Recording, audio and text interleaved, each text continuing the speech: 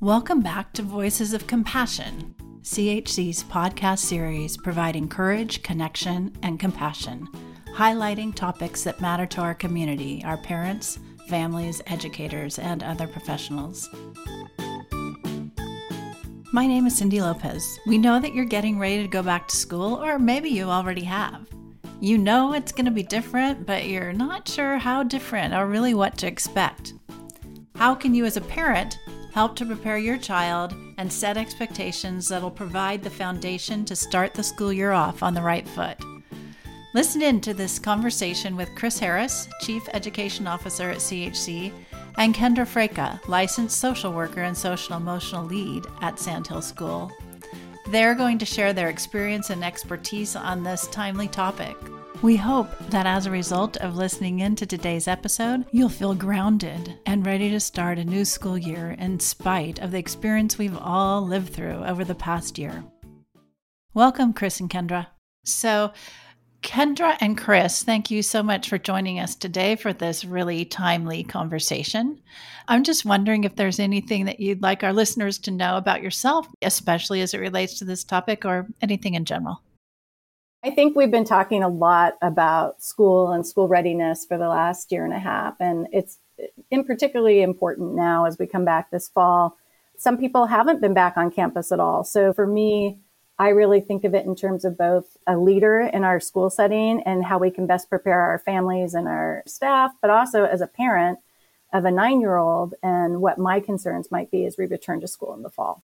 So I am part of the Safely Returning Group committee at CHC, and we've been meeting quite intensely over the last couple of weeks with all the changes going on. And I think one of the things I would start off this podcast by saying is I hope people are very flexible and adaptable this fall because we're looking at a fairly uncertain short-term future. So we know that most schools are going back to in-person learning. And let's assume that everyone is going back to school in person. So what do you think are the most important things for parents to know or to consider as they get ready for this? Or some might be just starting this week even. Yeah, I saw that on the news that many of the schools are going back. And I think there's trepidation, not just with parents, but also with teachers and students. And so that communication between the parents and the school staff is really, really important just to ensure that they're up to speed on what all of the safety requirements are and that they know what protocols are in place and that it's a team effort, that not only do the staff at school need to make sure that the kids are adhering to them, but the parents are preparing them for what the fall is going to look like and what each day at school is going to look like for their child, depending on their age and their vaccination status. I would simply add to that in our area, certainly, masks are going to be mandated, and we need to prepare kids that they're going to wear them pretty much all day for the time being. I know some of them will be disappointed because in the last quarter they got to take them down, but most schools are re-requiring the mask mandate. Certainly, parents need to be prepared that if they are in a school with under 12s, it's really going to be important that people mask. Those under 12s are still not vaccinated. Middle schools, too, without knowing or being able to trace exactly what the vaccination rates are, again, mask mandates are going to be expected, I think, in most schools. I would have parents take a look at hygiene protocols and make sure that the hygiene protocols are similar to what they were last year. And while social distancing is not actually necessarily been mandated, we have been strongly advised to make sure we don't group kids at a single table. So parents may want to check that out as well to make sure that those simple things are in place. There may be some temperature checks and symptom quizzes when kids come in initially, and that's probably pretty prudent given the fact that people have been on vacation and been around the country, including some high impact zones. So it's a matter of knowing and finding out from your particular districts or independent schools what protocols are, and hopefully the ones that Kendra and I have mentioned are part of that protocol. And if they're not, parents may want to consider an alternative. I think, Chris, you might have said this before, or Kendra, but hope for the best and plan for the worst. So just be prepared as parents. And I wonder, Kendra, could you talk about like security needs for kids and in terms of security, like health and well-being, not security of the campus? Yeah, and I think Chris has referred to this in other webcasts and podcasts. It's that idea that as we go back in the fall, I think many parents are eager for their kids to jump right back into the academics, that we're worried about some of the learning loss that's happened over the last year and a half, and to really recognize that for kids to be able to learn, they have to have those basic needs met for them. They have to feel safe. They have to feel secure. I frequently give the analogy to kids and parents that if you were playing a sport and you didn't play a sport for a year, you can't expect to go back in and play at that same level you were participating at before, and you're not going to achieve at that same level. You need to go back and build those skills up again. So for our kids to even be able to practice those skills, they need to emotionally be ready and feel safe. And so for some of them, it's like, oh, well, we've got the protocols in place and we've got these things going on, so they should feel safe. But it has more to do with kind of the safety of the people around them, right? It's not the physical safety, but it's that emotional safety we're looking for. And those relationships with their teachers are so important. And so we really want to make sure that teachers and parents are kind of reducing those expectations for academics and really focusing on the emotional needs right now. Couldn't agree more with Kendra. A couple of ways to do that is to actually encourage socialization and just general conversation in the classroom while you're really consciously trying to build a community of belongingness for all your kids, obviously facilitated by the staff. And the other part is to begin to set a routine so kids have some predictability and consistency to each of their days. And that helps kids feel secure and that people are going to take care of them and they've got something that they are getting ready for. Because as I started the whole podcast by saying adaptable and flexible, that's for us adults. And we adults are going to have to help the kids be adaptable and flexible to the uncertainties that may lie ahead. I think also for parents to think about establishing some of those routines before you go back to school, or at least talking about them with your kids so that they know, like they can't anticipate what's going to happen. So, bedtime is going to be earlier. When you come home from school, these things are going to happen, right? Because they really haven't had a routine like that for most of last year because of being online with school. So just getting them back and having those conversations with kids. Can you just talk a little bit about that relationship with the teacher is really important, both for the student and for the parent? How can parents build relationship with teachers? I think knowing how to communicate, every school is different. So sometimes there's protocols about whether they prefer phone calls or emails. We may see back to school nights looking differently or orientations looking differently. Sometimes they're virtual, sometimes they're in person. But I think making sure that you are really engaged and aware of what's on the website for your school, what's on the classroom, if the classroom has its own web page or information page. And especially if your kid has any special needs or circumstances that they've been through, there's a lot of loss that's happened over the last year, and we can't assume that everyone's experience is the same. We really have to look at it individually. So, I think as educators, we tend to look at children's needs individually, but it's even more important now because you're going to have some kids that have been out of school completely, some kids who may have been in a hybrid model. And so really recognizing that we have to meet each student where they're at, not just the group of kids that you're dealing with. And that goes with their parents too. So I would accentuate that. I'm going to focus in on youngsters who have either 504 plans or are on IEPs. I think it's incredibly important, not the first day of school and not on back to school night, that parents call into the teacher and ask just for a one-to-one quick half-hour conversation. And in those conversations, it's the ability to make sure that the teacher knows what the goals are, what the services are, and what the accommodations are. Because obviously teachers have been incredibly distracted, not only as professionals and having to deal with the masses that they're dealing with, but also many of them are parents as well, and they're trying to take care of their families. But it is time this fall that we make sure that the IEP services, the accommodations, and the goals are known to the teacher so that the youngster is getting the proper education. That youngster is going to be likely back in school, and that means his service providers are also back in school. And it's going to be a partnership between the parent and the teacher advocating to make sure that those services are rendered and rendered as prescribed. And the accommodations are known across all the teachers that that youngster has, because that is what is supposed to happen with accommodations. So I would encourage a partnership conversation one-to-one for parents and the teachers to take place early on in the year, but not the first week and not on back to school night. We're living with uncertainty, right? And we've been doing that for a while now, and it's wearing. But thinking about that, Kendra, I'm wondering if you could comment a little bit on stamina, how parents can kind of pace themselves, how they can help their children pace themselves, and a little bit about self-care.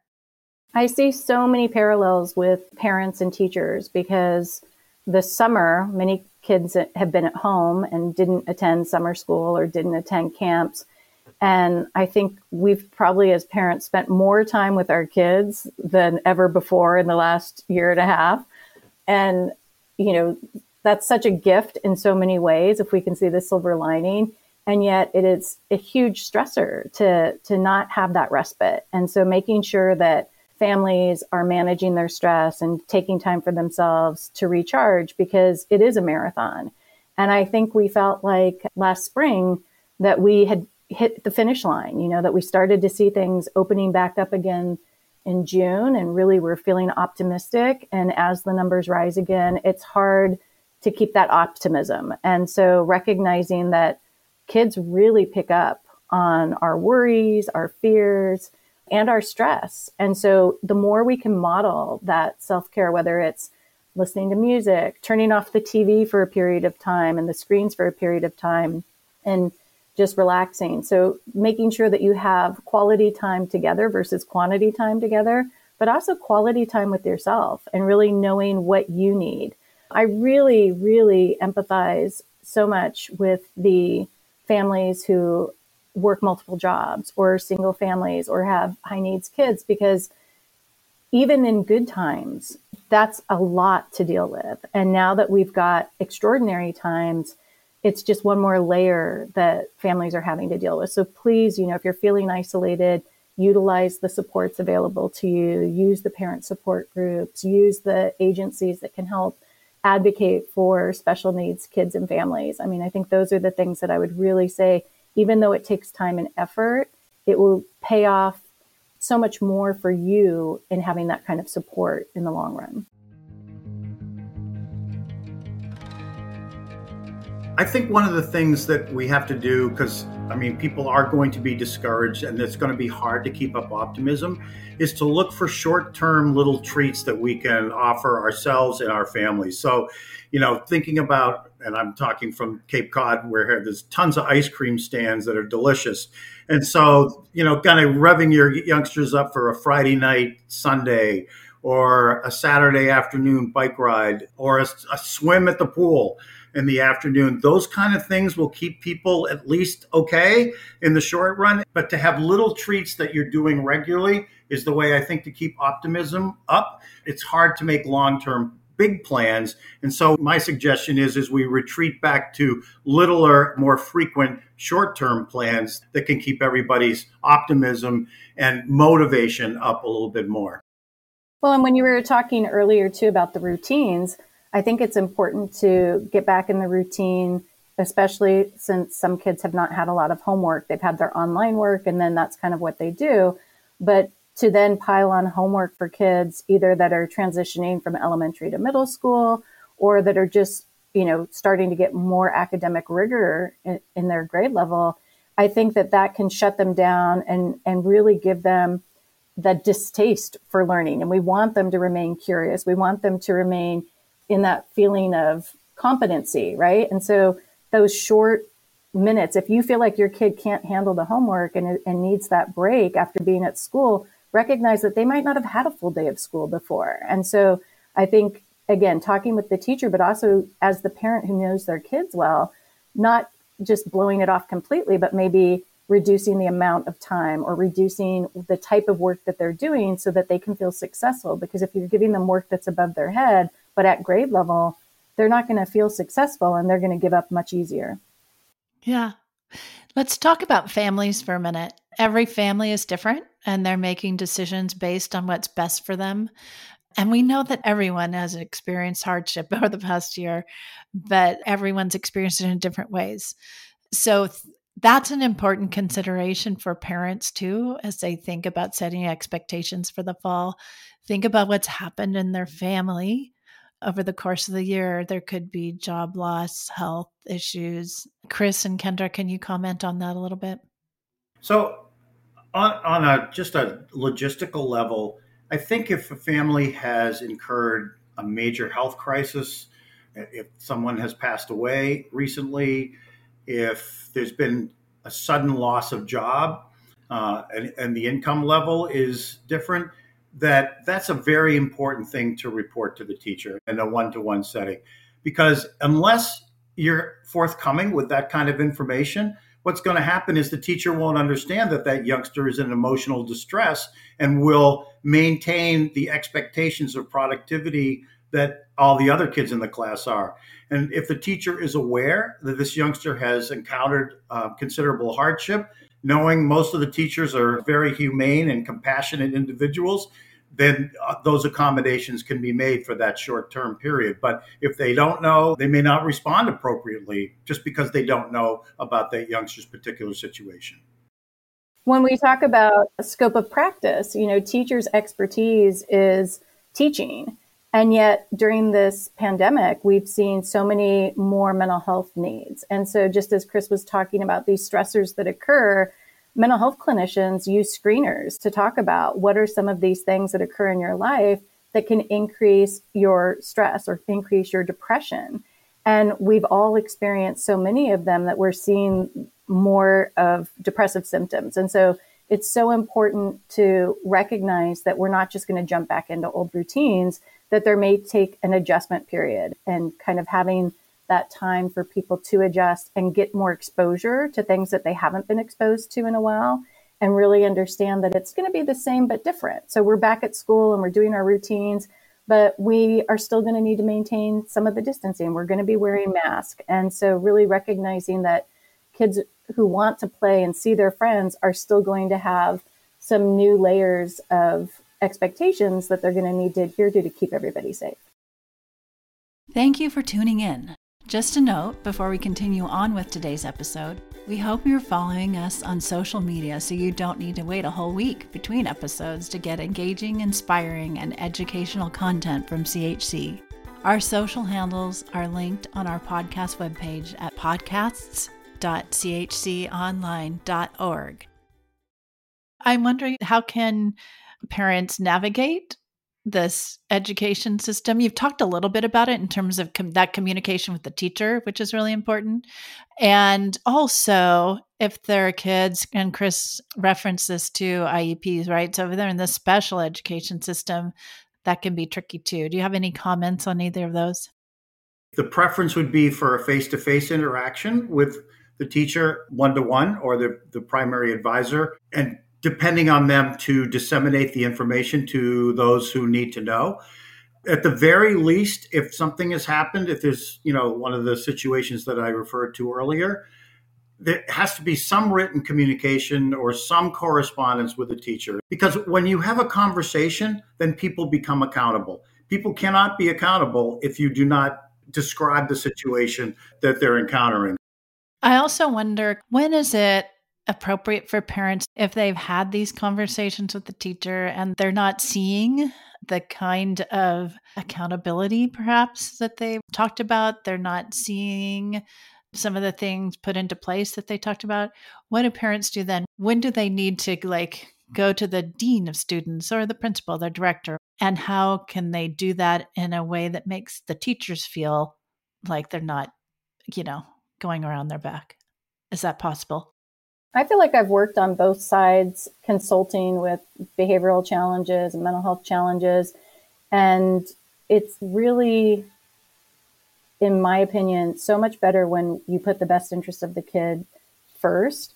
and you really work on the adults teaming together. Because as soon as it becomes adversarial, I think it becomes, I don't want to say personal, but people start getting more defensive and it has more challenges and you really lose sight of what the goals are. So I tend to be much more concrete and kind of listing off what are the areas that we've talked about and what are the challenges, and getting accommodations put in place for that. Because the other thing is we have to be realistic in what we expect. The kids need certain accommodations, but I think recognizing what is available and appropriate for the setting that they're in and who else might need to come in to make sure that those things are in place. The timing's always tough, Cindy, because I think ideally we want to start with the teacher. Sometimes having a school counselor come in can help because it doesn't always feel like you're going above the teacher's head to their boss, but it's another person who might really know the student and who could partner with them, or one of the other specialists if they have speech or if they have occupational therapy. But I think starting with the teacher and really writing down what the plan is can be really helpful, whether they have a 504 or not. It's kind of like, what's the purpose of our meeting? What do we hope to achieve? And what are we going to do? And who's going to do it by when? And then making sure you're following up, not in 3 months, not in 6 months, but in a week or two, giving it time to really put into place, but making sure there is follow-up. I've oftentimes recommended that after the discussion, that if particularly the parent is taking notes, that's a sign that they're serious about holding people accountable. And then writing a very cordial summary, just want to review what we talked about, and sending that back to the teacher instills a sense of partnership but accountability. And it can be a very friendly, cordial summary, but implicit in that is we talked about this and we both agreed you would be doing this. So I would recommend that.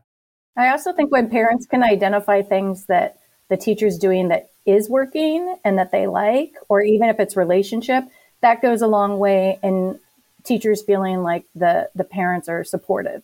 Yeah. Couldn't agree with that more, Kendra. Starting with a thank you for something tangible the teacher has done will open up a much more open and honest conversation. So our last topic as we finish up our conversation, I'm wondering, how can parents support their kids to get engaged again, especially if their kids are, as you mentioned this, Kendra, starting in a new school where they haven't been before. Maybe they've also changed. Their bodies have changed over the past year in a way that they're feeling self-conscious about. So how can parents help their students to get engaged again? Because that's such an important piece. That socialization piece is such an important piece of their child's mental health and well-being too. I see it very similar to the academic piece in the sense of we can't expect them to be where they were, and really slowly integrating them, really trying to do some one-on-one with a peer for a short amount of time, doing something that might be almost like parallel play in a sense. I always think that games that have rules, or, cooking's harder to do with pandemic kind of things, but things like science experiments or things that you can mix and do together or build together, because you don't have to talk as much. And I think our kids are getting much more used to talking online than they are face to face. And so it takes warming them up and kind of going back through those elementary skills that we've done before to get comfortable being around people again.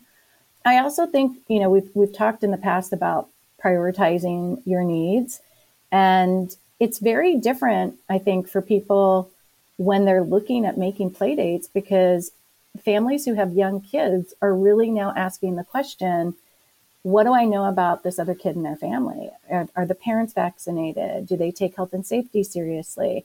And so it polarizes certain things even more, and yet safety is so important. And so I think school is a place where there's less politics for kids, and it's more about creating cohesion and belonging within a classroom. And so for those kids who are coming back, I see a benefit in them being on campus. For those who aren't, I think we also need to think, how do we include them? How do we keep them from isolating? How do we make sure that they're having time that's not just academic time if they're not seeing others face to face, that is still fun and online and doing something that they can enjoy? We do know that the COVID virus is transmitted as an aerosol. And so doing outdoor activities is the most safe thing you can do. And so things like hikes, things like bicycle rides, things like playing Frisbee with just a friend outdoors and figuring out what those fun activities can be. Those kind of things you can do in a small group, like even if it's just one friend. And this fall we'll have perfect weather for that. And so I would encourage families, you don't have to make a big deal of it, but ask your youngster, who would you like to invite on our bike ride? We'll finish up at the ice cream stand or whatever it is.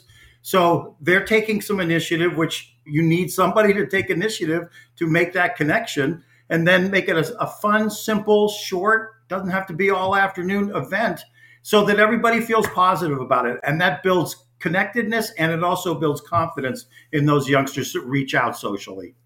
I was going to go back to the stamina piece, because if you invite that friend who's been bike riding with their family all summer and your kid hasn't been outdoors much, they may feel less adequate in being with somebody who's, been really fit and active. So I think, again, timing, like you said, Chris, a short activity, making sure you practice your bike ride before you go, just so you can set them up for success the best way possible. So Kendra and Chris, you've given us a lot to think about for parents to think about as they're going back to school, and as parents are setting expectations for the fall, is to consider, again, the social emotional health and well-being of their kids over the academic piece. We all know that there has been some learning loss, and I think parents are anxious about that, and maybe some kids too. But know that your schools and your teachers are aware of that too. And just meeting the child where they're at is important. So any comments, Chris or Kendra, that you want to leave with our listeners?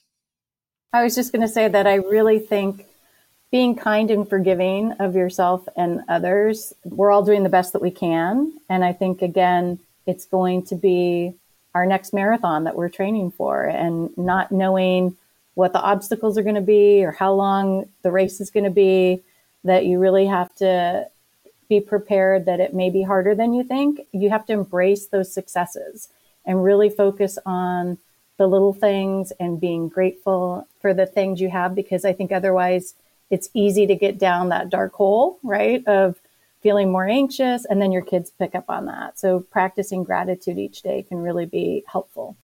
I think if there's two words that we need to eliminate from everybody's vocabulary this fall, it's catching up. The situation isn't right for us to do it.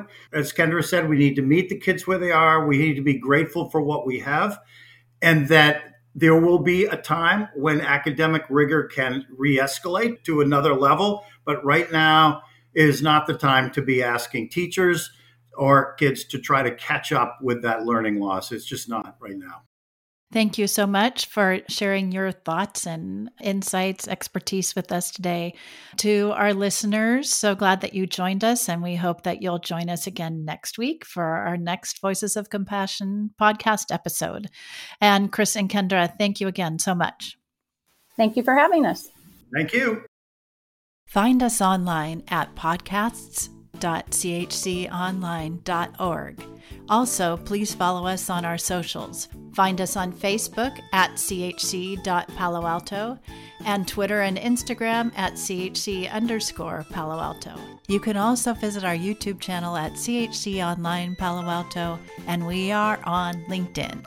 Subscribe to Voices of Compassion on Apple Podcasts, Spotify, and other podcast apps, and sign up for our Virtual Village email list so you never miss an update or an episode. I always love to hear from you, so send me an email or voice memo at podcasts@chconline.org, or leave us a rating and review. We look forward to you tuning in each week.